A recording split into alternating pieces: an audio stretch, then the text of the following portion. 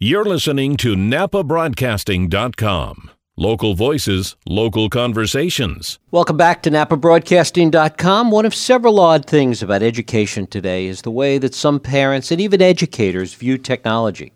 It's all around us. It's how we work, how we communicate, how we learn, yet integrating it into education has often been met with resistance. But the success stories are all around us, including right here in Napa County. In Napa County, we've sought to make digital innovation part of learning, from preschool to high school, and even for families. To help lead this effort and really to lead many of the initiatives here in Napa County has been our County Superintendent of Schools, Barbara Nemko, who joins us here at NapaBroadcasting.com. Barbara, thanks for coming in. Thank you for inviting me. It's great to have you here. Is there still resistance out there? Are there still pockets out there of resistance to really the appreciation, the value of technology in education at every level? I think the pockets are getting smaller. There are still some, but the biggest resistance, I think, comes in an area that we're having the most success, which is at the preschool level. And talk a little bit about where we've seen that success. I mean, certainly a lot's been written about what's going on in Calistoga, for example. But the Calistoga project was just our original pilot, and what it did, even though it was a little 4-week summer boot camp for kids who were English learners who had never been to preschool and were going to be attending kindergarten. And when we introduced iPads, at that time, remember it was 2011, and the iPad wasn't invented until 2010, although it seems like it's been around forever. The kindergarten teachers were just appalled and thought, what on earth were technology people telling them about how to treat kindergarten kids? And then within a day or two of watching how engaged the students were, they came on board absolutely 100% and became the biggest advocates. They now go out and speak at conferences because they are so in favor of what technology can do. And so that's been spread throughout the county in almost all the districts at some level or other. And our success has been phenomenal. We had 250% growth, and our English learners grew the fastest of all. And what was it that was inherent in the technology? What did the iPads do that really created this success? Well, if you're reading a book, that's interesting.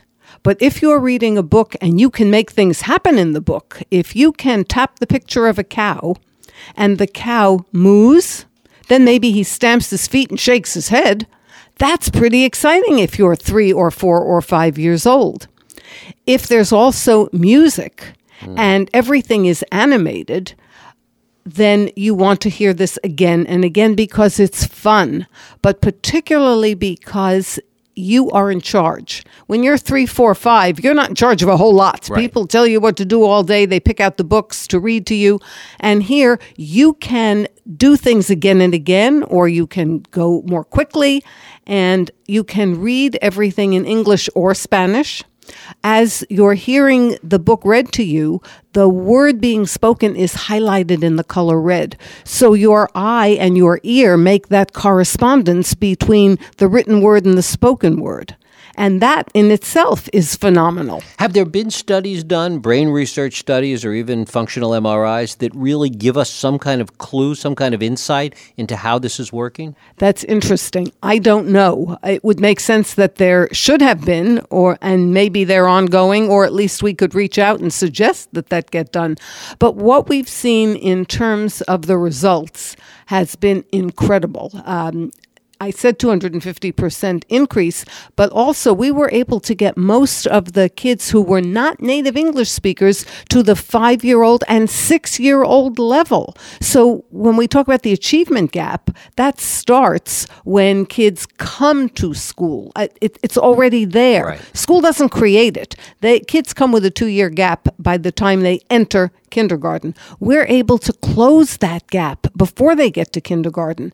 And you can't ask for more than that, because then when they get to school and they can follow what's going on and they're excited about it, then they don't develop that learned helplessness of, oh my God, school is a place where I fail all the time. What becomes the role of the teacher, the facilitator, in enabling this process to work? The teacher gets to look at the data all the time. And when you look at the data, you see who's struggling with the concept and who's mastered it. Then you can differentiate the curriculum. I think back to when I taught. I had kids on all different levels, as every teacher always will. But for me to try to differentiate meant I would have to go home and figure out 30 different lessons in different books on different pages. That's overwhelming for a teacher. Today, with technology, you can see at a glance. You don't have to develop a pretest or an assessment. The technology has that ready. And then a minute later, you can see who did well and who didn't, and you can color code it. And so you can say in color code in red, the kids who need extra help, and color code in yellow, the kids who want to go faster, or however you want to do that. And then the technology can even lead you to which exercises go with which kids. So within 5 minutes, you can be giving differentiated, personalized assignments. It's incredible. And how does this impact what the kids do at home, whether it be homework or interaction with the families, or how do the families help facilitate this? With our preschool kids, the beauty of what we're doing is that many of our families can't read to their children because they don't know how to read in English or Spanish.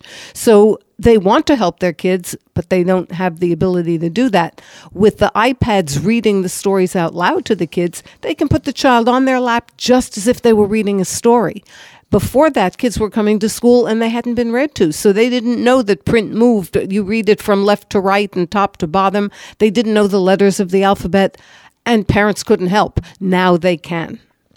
What is the advantage to all of this for the kids that don't have the gap, the kids that are coming to school prepared to learn, that really are caught up? How do they benefit from this? They can move faster. You think about when you went to school. You're a bright kid. And you were bored a whole lot of the time. I remember sitting with the Basil reader in my hand, and I was so bored by having kids slowly reading out loud, and they didn't know the words, right? Remember? So what did we do? We skipped pages, and we read through that as quickly as we could. Or hid other books in front of the books that we were supposed to be reading. Oh, you were sneakier than I was. I just read that same book, but I read it faster. And then as you knew you were going to be called on soon, you had to fast go back and try to find the right place so the teacher wouldn't know what you were doing. With technology, you can read 3 grade levels above what your class is doing because the technology will allow that. When I, as a teacher, went to the book room and discovered there were no more books after my bright 2nd grade class had finished the Basil reader, there were no books there. And I went to the principal and I said, well, what do I do now? I need something to keep them interested, but there are no books. All the 3rd grade teachers have those. And he said, read the book again. You can't make that stuff up. I said, you must be kidding. How can I make them read that book again? What motivation would there be to go back and start that book? So with technology, that can happen. And in fact, I was just at the California School Boards Association conference, and Sal Khan was there. And he was talking about the incredible changes that have happened to the Khan Academy because of all the money that's been infused. So before, it was kind of his scribblings as he was tutoring his cousins. But now, it's not just him teaching. There are embedded videos. There are all kinds of assessments. There are quizzes. It's all aligned to the Common Core. It's incredible. So for the parent who says, oh, you want me to help you with this algebra problem, but I haven't done algebra in 40 years. I don't remember how. You go to the Khan Academy and there are 10 great teachers on YouTube who will teach you exactly what you need to know, and you can watch it 6 times until you feel like, now I've got it. The other place it must be having an effect is on even younger siblings of these kids who sort of see this technology before they're quite ready to use it and really are much more native to it. I mean, it comes even easier for them. That's true. I see it with my 2 granddaughters. One just started kindergarten and one is going to be 4. And the 4-year-old is ahead of where the 6-year-old was at 4 because she's been watching all along. So the other thing is they're not afraid of technology. Right. They'll stab at that iPad until it does what they want it to do. There's no sense of, oh, if I do this, maybe something bad will happen. It's like, you're going to do what I tell you to do, and I'm going to figure you out. Where else is technology becoming valuable in education today, beyond the preschool, beyond what we've been talking about in kindergarten? Well, for professional development too. I mean, it's wonderful throughout the grades. And in Calistoga, for example, even though they started with just the iPads in kindergarten, when the kindergarten teacher paired with the sixth grade teacher, and the sixth grade kids would help the kindergarten kids write their stories, and the kindergarten kids helped the sixth grade kids learn how to use an iPad, the teacher decided he wanted to use a tech book. So he started using a Discovery Science tech book. And that was incredible because, again, it can change languages. It can change reading levels. So if I'm doing a lesson on volcanoes and in my class in the sixth grade, I have reading levels that go from the third grade to the ninth grade, each child can read that story on volcanoes at his or her own reading lexile level. How incredible is that? And are we really seeing the results on a broad basis, for example, here in Calistoga and in the county in general? Well, let's just say that before the iPads were introduced in 2011, Calistoga had been in program improvement, the dreaded federal program improvement, for 5 years. And now, in 2014, they were not only named a California Distinguished School, they were named a National Blue Ribbon School because it took off the use of technology from that one teacher using a science tech book. He then talked to the teachers at the staff meeting about why it was so great. And a kid came in as a brand new kid to this country. And instead of the child taking a year to learn English and have any idea what was going on in the class, that kid was sitting with his iPad and headphones. He was hearing it in Spanish while the other kids were doing it in English. So then another teacher said, well, I want to go paperless. I'm getting Chromebooks for my class, and I'm going to do everything online. So yes, it had a profound effect. So now they're a National Blue Ribbon School. What else had to change besides the technology? Did there need to be a change of mindset, a philosophical change? There has to be a broader context for this, it seems. Absolutely right. The culture must change. And part of it is, as teachers, we were taught to believe that we had information and we needed to give it to children. So pour that information into their heads, and then they would be able to apply it to whatever they needed in life. That has to stand on its head. Kids have to be learners. Somebody once said that the person who's working the hardest is the one who's learning the most. In all the years I taught, I was working the hardest. And so I'm sure I learned a lot, but what was that doing for the kids who weren't getting it? And I think back to what technology could have done for some of the kids that I taught that would have been incredible. Also for kids who have special needs, kids with autism, for example. There's a wonderful story of one of our kids who used to just rock. That's all he did all day was rock. And then he got an iPad and he got something right. And when you get something right on an iPad, things happen. Fireworks go off and it says, amazing, brilliant, wonderful. And this child who had made no eye contact with anyone before looked up, made eye contact with the teacher, and a huge smile lit his face. So you can't even quantify what that means. That's just beautiful. What do the families have to do, the families of these kids need to do in terms of participating in this, and how can it help them? I think families have to be sure what it is their kids are doing with all this technology, because a kid can go into his bedroom and be playing with technology for 5 hours and not be doing anything related to school. So But still learning, perhaps. Maybe. Some things, yes. I think that parents need to be aware that there's a lot of ways to go astray in technology. And if your child is using technology for homework, it's best to have them using it in the same room that you're in so that they're not doing things that you don't want them to do. They always say that if you're having a problem with technology, turn to the 12-year-old in the room. So we've turned that on its head, too. As parents, we were always the ones who knew everything. And kids were the ones that we told everything. Now we go to the kids and say, how do you do this? And how do you look this up? And how do I determine if this is correct or not correct? So kids are very empowered. And again, as somebody said today, the most important skill we can teach children is not to memorize things, because anything that you could memorize, you can look up in 5 seconds, 1 second, you just Google it. But to teach them how to be learners, because all these jobs that are being developed are going to require skills that we can't even imagine today. So if you can't learn, if you don't know how to help yourself to learn, you're going to be in big trouble. And how does technology aid in creating critical thinking skills? How can technology play a role even in that?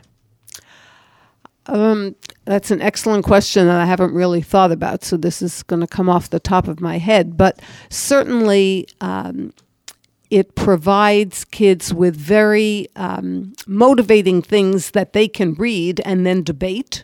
They can, it's mostly what kids do with the technology. So you don't just read it and memorize it, but now you read it and you talk about it and you debate it and you discuss it, and then you stand up and you do a presentation about it and you talk to adults. I didn't stand up and talk in front of a class till I went to college, and they made me take a speech class, and I was terrified because all through school you tried to be invisible. You didn't express opinions and back them up and you just read the chapter and answered the questions.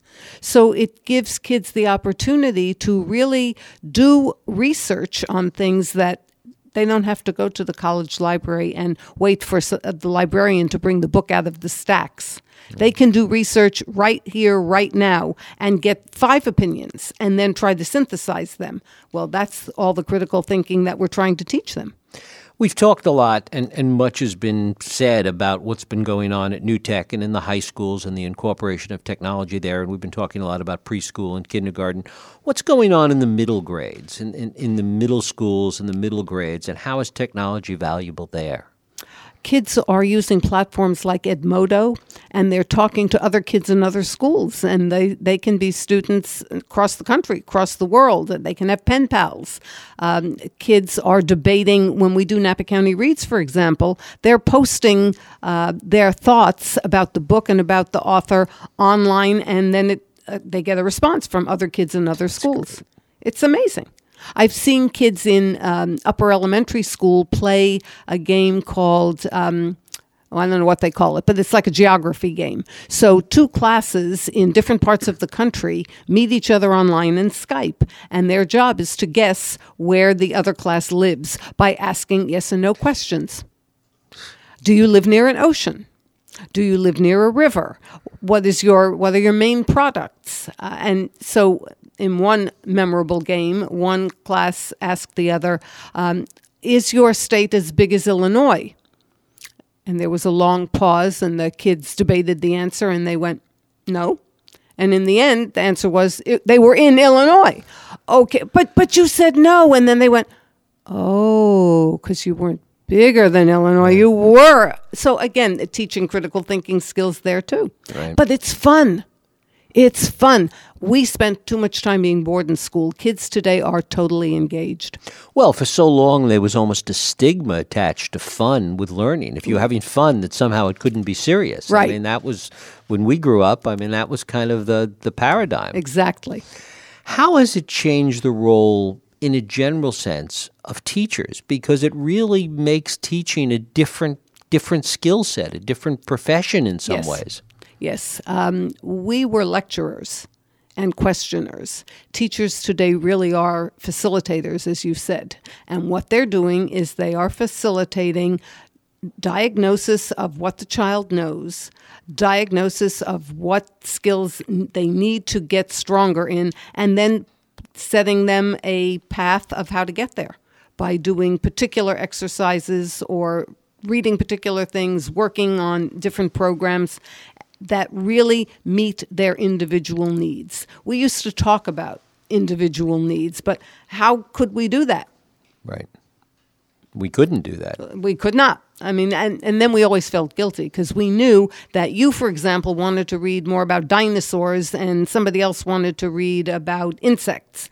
But how did a teacher then go to the library and pull out all these different books and find one on your grade level? Today, if you're on a 4th grade reading level and I know you're interested in dinosaurs, in 2 seconds I can go to a science tech book and get you a chapter on dinosaurs and then change the reading level so it meets your needs. So how, in a broader sense, both on a local level, state level, and even nationally, how does this impact the development of curriculum? I think we're still trying to follow a curriculum that will teach the standards that have been determined to be the most important, the Common Core, if you will. And this just gives us so many more options. Before, we would pick a textbook, and that was all the kids had to use. Right. And that textbook was out of date because it's, I don't know, a production cycle of 2 years, and then we keep them for 7 years. So by the time you have that book, Barack Obama will never be president until 5 years from now. Today, the books can update themselves instantaneously, once a week, by magic.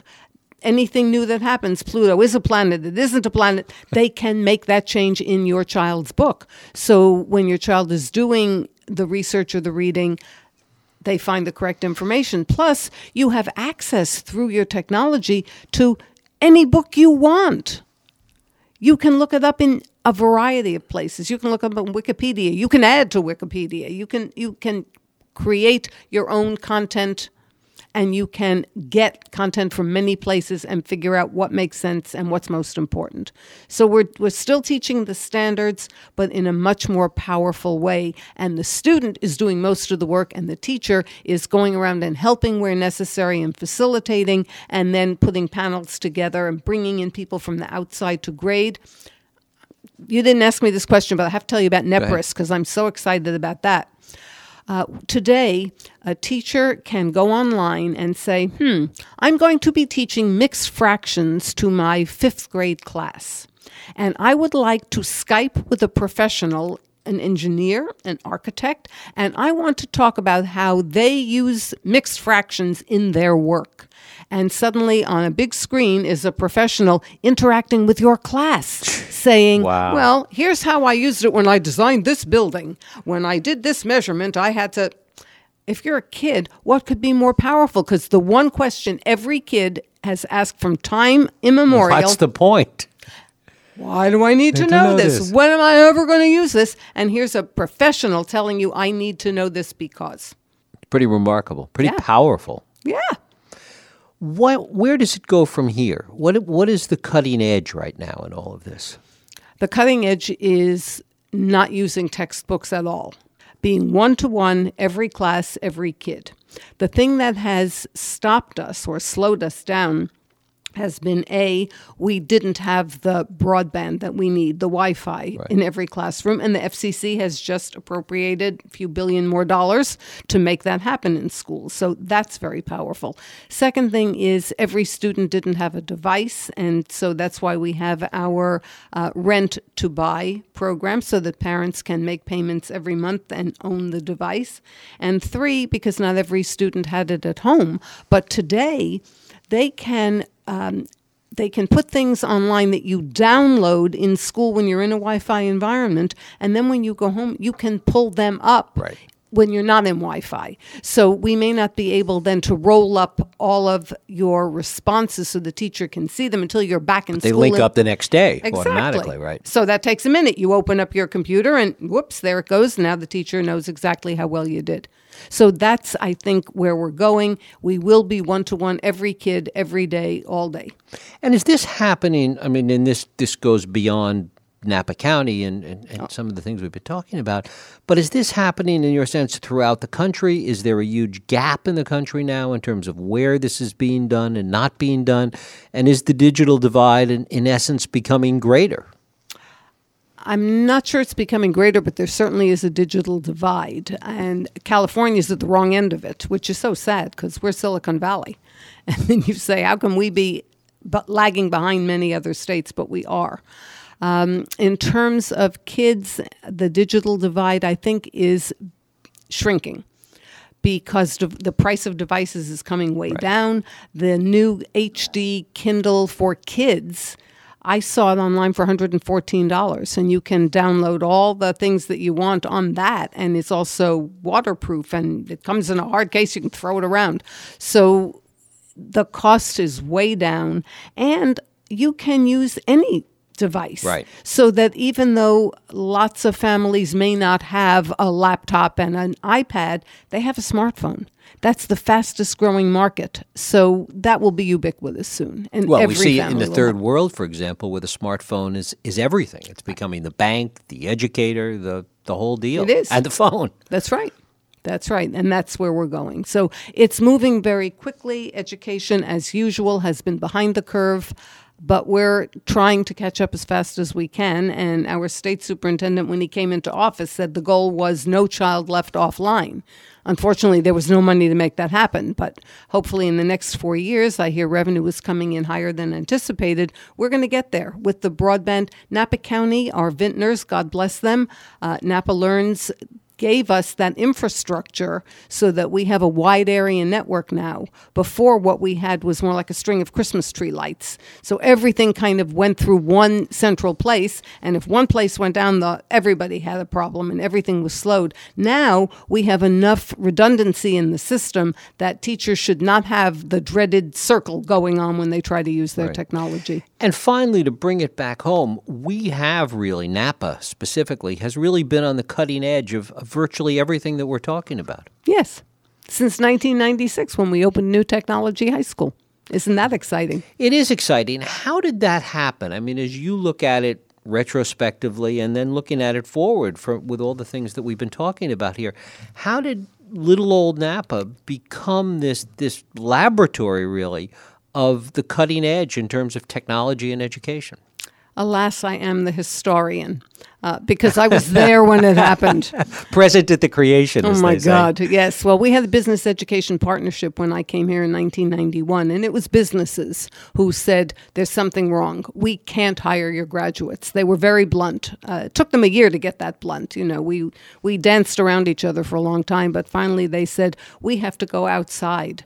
And that's not what we want to do. We need a school that will encourage students to think, to be creative, to collaborate, not people who wait for us to tell them what to do. They need to solve problems on their own. They need to anticipate problems. And that was how New Technology High School got started. Right. That's why every kid had a desktop computer in those days for every subject all day, and that's why they were doing all these projects and real-world projects and presenting them to panels of adults. And that caught on like wildfire with 180 replications around the country. And that was the Gates money that came in after that and really took off. Yep.